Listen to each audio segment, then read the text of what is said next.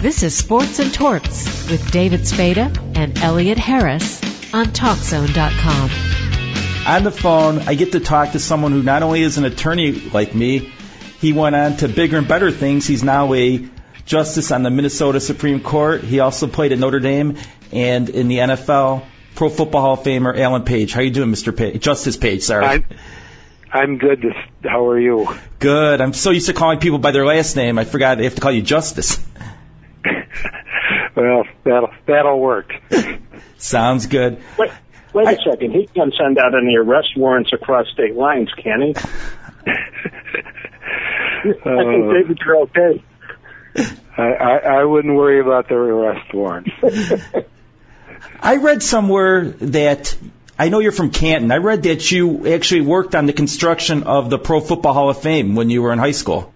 Yeah, once or twice I was working for a construction company that was doing some work there. I mean, it wasn't anything major. I probably swept a few floors, a few slabs of concrete. So your initials aren't in cement someplace there in Canton? No, by the time I got close to them, the cement was well set. How did you end up at Notre Dame? At the time, I had a choice of a number of schools, and that just seemed to be the one that provided the greatest opportunity beyond the football field. Was it an easy transition going from Canton to South Bend? Well, it was a transition it's a transition for any young person leaving home for the first time and off to a place where you really don't know anybody. But I managed to make that transition, and in retrospect, I think it was a very good decision. What was Ara Parseghian like? Great coach, very driven, very determined, very much focused on doing those things and putting in place those things which would allow a team to be successful. During your time at Notre Dame, did you say to yourself, okay, I'm going to be a pro football player when I get out of here, or what were your goals? That was not something that I was particularly focused on. I was basically trying to get through school. I had hopes one day of becoming a lawyer, but I hadn't really thought about professional football. When you played in the national championship game, what was that like?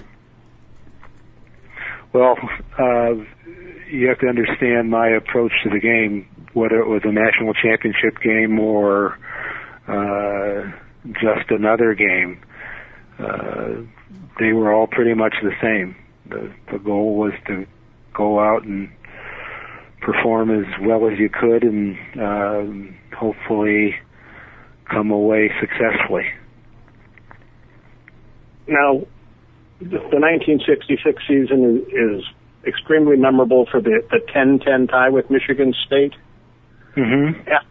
After the game was over, what were you feeling like? I was tired, beat up. Just, worn out. I mean, it was a tough, hard-fought game. And it was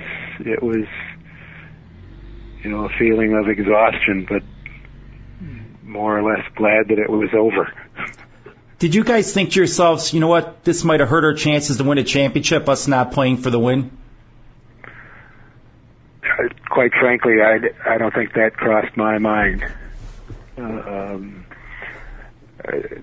You go out and you play and you do the best you can, and you do all those things. You hope you do all those things to give you the best chance to win. And the fact is that day we didn't win. As it turns out, we didn't lose either. Now, I'm old enough to remember that game, and there was a pretty substantial build-up. What was the week preceding that game like inside the Notre Dame football team? Well, there was a lot of tension, a lot of pressure, but as I say, from my perspective, I approached it as just another game. While there was a lot of attention, both local and national, the fact is that if you're going to be good at what you do, if you're going to be successful, you have to approach, at least for me, I had to approach each game as though it was the important one. And it couldn't possibly be any more important than, the situation you were in the week before going into the one the week earlier. I mean, that's the important one then. The week we played Michigan State, that was the important one. And to me, it was no more important than whoever we had played the week before. If there was a trial... Because you can't do anything about the past ones, and you can't do anything about the next ones, but you can do something about the one that's in front of you. And so that was always the critical game for me. If there was a trial, it would have been a hung jury. You would have got at least a new trial.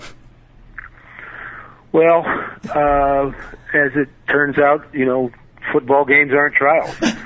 We had another game to play, and so we didn't get a chance to spend a lot of time focused on that one, no more than normal, and then preparing for the next one, which also wasn't anticipated to be any cakewalk.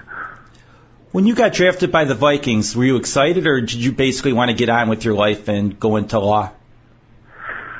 No, I was excited about the opportunity to play professional football.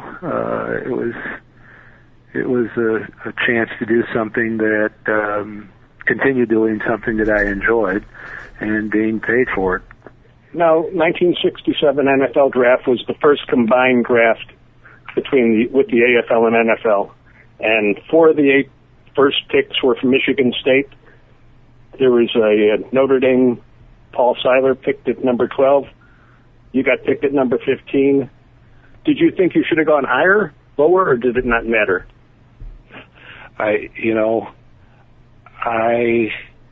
To the extent that I was thinking about playing football, I was happy to be drafted. And it didn't much matter in what place.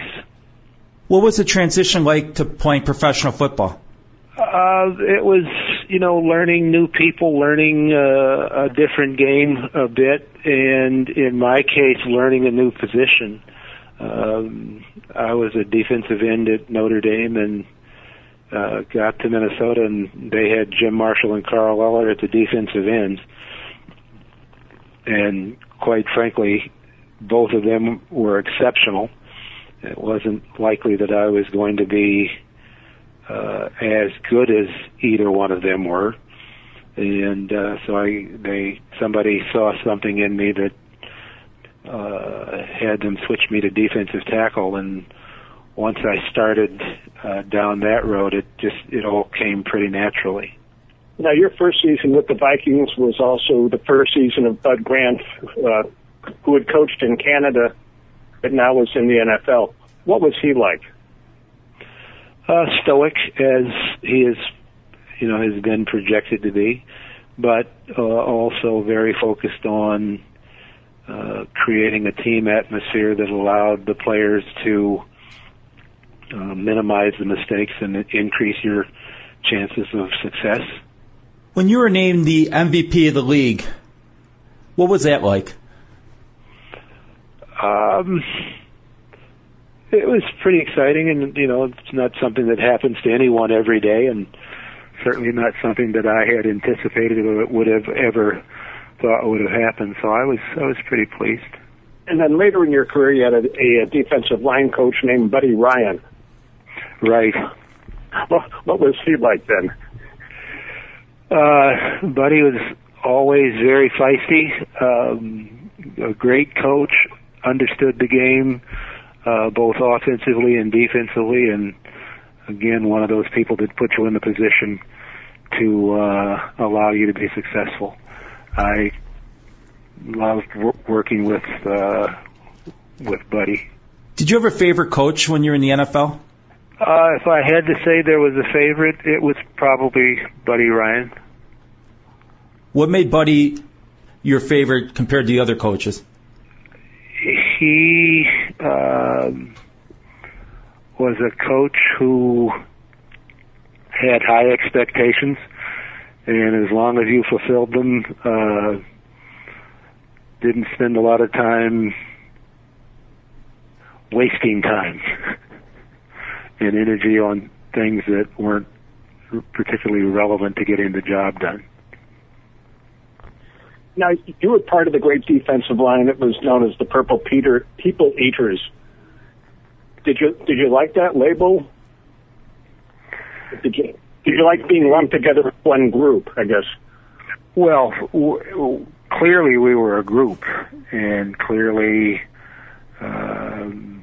we had a lot of fun playing together and working together. And as you know, as names go, you don't have much control over it, and so that's what we got named. But I loved being a part of the group. I mean, it was a group of great, not only great football players, but talented football players, but a group of good people. You must have had a lot of talent on those teams to make 4 Super Bowls there. Well, you could say that. I mean, we were very fortunate, but also we were very talented. How hard was that going to those 4 Super Bowls, not coming away with a win? Well, you know, I said earlier that for me it was about the game that's in front of you. And you go out and you try to win them, and you do everything you can. And whether it's a Super Bowl or a game like the '66 game against Michigan State, or quite frankly a preseason game, the object is to go out and play well and do the best that you can. And for me, did I like winning? Losing those games? No, but I didn't like losing any game. And so, while it was hard, it wasn't particularly that much harder than losing any of the other games that I played in that we lost.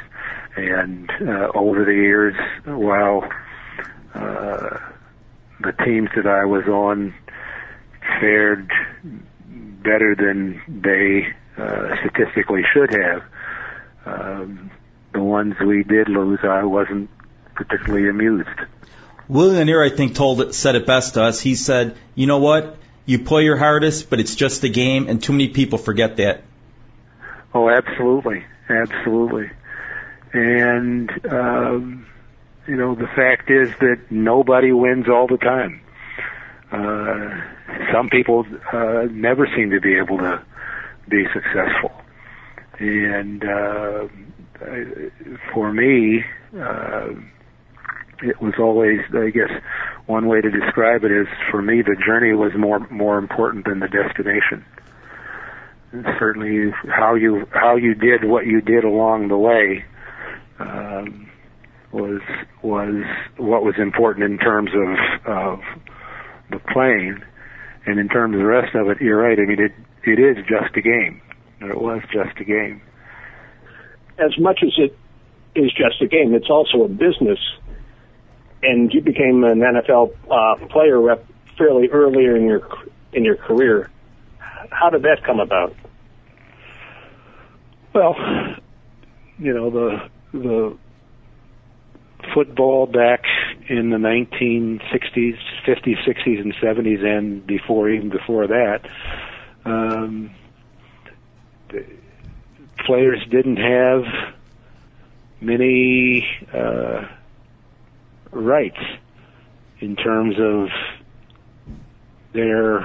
where they played, the other terms and conditions of their employment.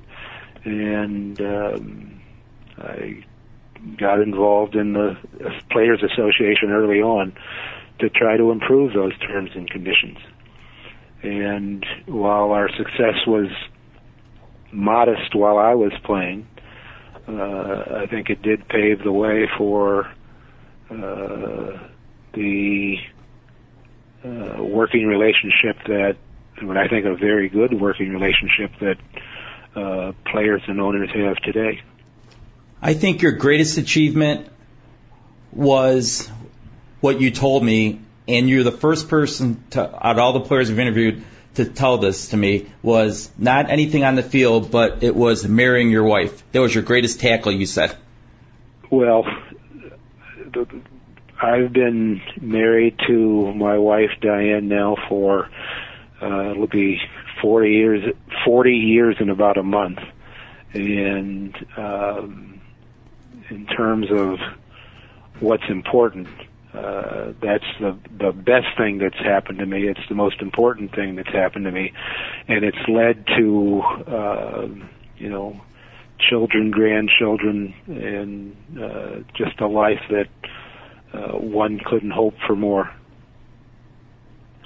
Is that what led to the children's book, Alan and His Perfectly Pointy and Possibly Perpendicular Pinky? Well, that was certainly a part of it. About 25 years ago, Diane and I started an education foundation. And because this is our 25th year, we wanted to do something to celebrate. And so it was suggested that a children's book, given the emphasis that I've placed over the years on educating young children and teaching children how to read and the importance of reading, that a children's book might be something that would be perfect for that 25th year celebration. And so my youngest daughter and I sat down and thought of what we might put into a children's book. My daughter Cammie, she's a second grade teacher. And so with her sense of what that age group, what would be appropriate in fittings for that age group, we sat down and talked about it and eventually came up with the idea of a book about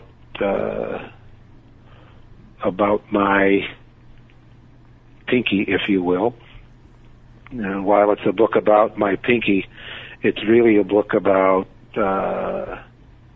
curiosity, the importance of listening to children, the excitement and fun that children can have, and the child that lives in all of us. How did you end up getting the perpendicular pinky? Multiple dislocations that ended up with the ligaments on the inside of the finger being destroyed, and the ligaments on the outside of the finger pulling the finger out. And so it's been this way for quite a few years. The first time I injured it, it was in the middle of the game. I don't even remember what game. It was early on in my career with the Vikings. And Jim Marshall, who played next to me, saw me holding my finger as the other team was coming up to run the next play, and he grabbed it, pulled it back into place, and away we went. No one could say that no one can say that Notre Dame players aren't smarter than USC players, because Ronnie Lott would have cut the finger off. Well, if I had been a little bit smarter and started taping it to the finger next to it, it might still have some of those ligaments on the inside functional today. But I was a little bit of a slow learner, so I dislocated a number of times before I figured that out. Well, I don't think you're much of a slow learner. You did go to law school while you were playing. How difficult was that? Oh, it was challenging, but it provided me the opportunity after 9 years of professional football, provided me the opportunity to do something with my head besides use it as a place to store my helmet. And so I found law school fascinating and challenging. I look back on those days and think that it was a very good, positive, important part of my life, because it really did allow me or force me to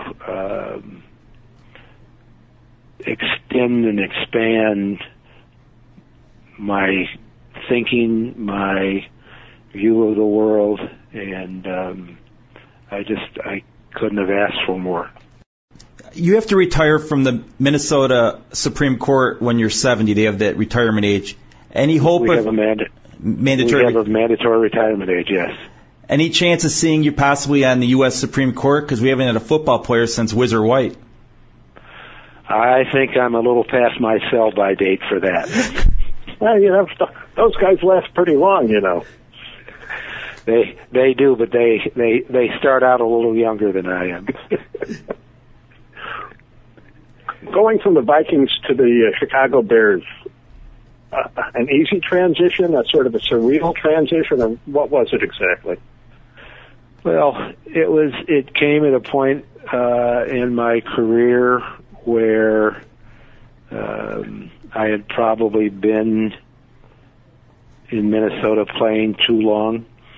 It reunited me with Jim Finks and Neil Armstrong and Buddy Ryan. The people of Chicago welcomed me, welcomed my family, and so it turned out to be a really positive experience. I personally, and my wife and my children, we had a great time. We had a great time in Chicago. Those were good days. What is it with Canton? Such a small town. You've got more guys in the Hall of Fame, I think, than any other small town. It's you, Dan Dierdorf, Marion Motley. Marion Motley. Well, the fact is that northeastern Ohio, particularly Canton, Massillon, Alliance, Warren, football is very, very important there. And it's something that is a part of those communities in ways that you don't find in many places. And there's a little of that same thing in northwestern Pennsylvania. That football is just very important, and that draws out the best of the talent in those communities, and there have been a lot of good talent. What was your induction weekend like? It was more than just going home for a couple of days, I will assume. Yeah, it was much more than that. It was, first of all, it was hot. It's always hot in Canton in August, hot and humid. But it was kind of neat to be recognized and appreciated by the people in your hometown, people that knew you when, and so that was kind of nice. It was obviously exciting and fun to be recognized for my football, and it gave me the opportunity to talk a larger platform to talk about some of the things that I think are important, particularly the importance of education. You've achieved a lot in your life. Is there something that you still want to achieve? Well, I like to think that the important achievements are on the horizon out there somewhere, and I'm trying to think through how I might have some impact, some greater impact in inspiring and motivating and assisting children engage in learning. I haven't quite figured out how to do that yet, but that's what I'm looking forward to doing once my days on the court are over. Now, I see that you have an extensive collection of Jim Crow era memorabilia. We do, yes. What prompted that? Well, for me, growing up in the 1950s, an African American child in the days when Jim Crow was everywhere, the days when we lived in a state-sponsored, racially divided society. It's important that those days not be forgotten, that we recognize that everyone, no matter who they are, no matter where they come from, no matter the color of their skin, no matter what their religion, their ability or disability or gender or what have you, that everybody is entitled to fair treatment. In terms of the law, everybody is entitled to equal justice. And those pieces of memorabilia are a clear reminder that that hasn't always been the case in this country. And I think we forget at our peril. What is your most valuable or most expensive piece of memorabilia? I don't collect it because it's expensive or not expensive. That's not something that interests me. What interests me is the history, the reminders, and the fact that we cannot lose sight of where we've been. So I don't spend a lot of time, and really the question is, what are the important pieces? Right. What's the most important piece to you? We have a number of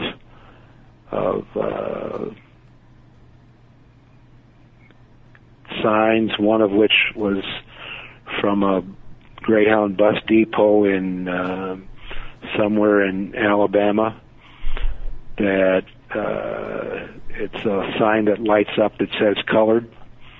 That one's important. We have the Jim Crow era memorabilia. We also have some wonderful pieces of art, of African American art, and also probably the most important thing we have is as I say, one of them is another reminder of the Jim Crow era. We have a Ku Klux Klan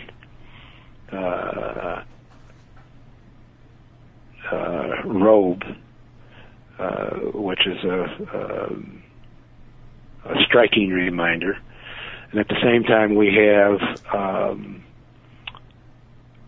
a funeral banner from Abraham Lincoln's one of the funeral processions that when they took his body by train from Washington, D.C. back to Illinois.